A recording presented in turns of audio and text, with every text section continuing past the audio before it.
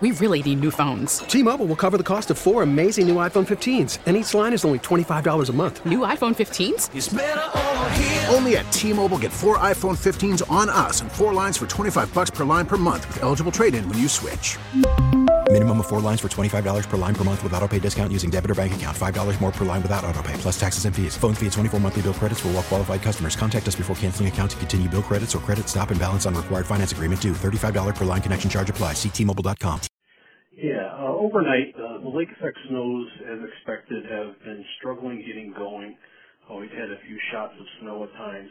Generally, it appears there's been a couple inches out of that so far.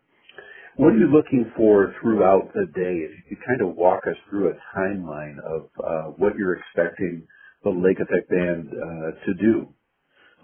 For today, we're generally expecting the lake effect snow to gradually get better organized and lift a bit further north, back across the Buffalo metro area during the course of the day. And as it gets better organized, you'll start to see a little bit more in the way of accumulations out of that. Generally 6 to 8 inches today. And then as we get into tonight, the winds will come around to more westerly again and send the band back south across the Buffalo area and eventually in the southern Erie, Wyoming counties and the western southern tier. And that's where the heaviest snowfall accumulations are expected to be from tonight through the rest of the weekend. A lot of focus, as you're well aware, on the area around Orchard Park in the northern section of the town where Highmark Stadium is located. Can you give us a best guesstimate of when you think that band would be settling across the Highmark Stadium area this evening? Sometime this evening. To pinpoint an exact time, that's a little difficult to do, but it will go through that area this evening. When you say the Buffalo metro area in 6 to 8 inches or so, define the Buffalo metro area as far as the lake band is concerned. How far north do you expect that accumulation to reach? It should cover much of the area today. Probably get up the northern edge of it will probably get up to the northern suburbs or so before it settles back south tonight. And then I know, there's always concern within lake effect snow as far as visibility is concerned. And I know you guys have defined this as maybe a 1 to maybe a 2 inch an hour snowfall rate. I'm not sure if that's changed, but how concerned are you about visibility within the band? We're still expecting rates of 1 to 2 inches per hour where the snow is heaviest. So obviously that does drastically reduce visibility where that is occurring. So our expectations on that haven't changed.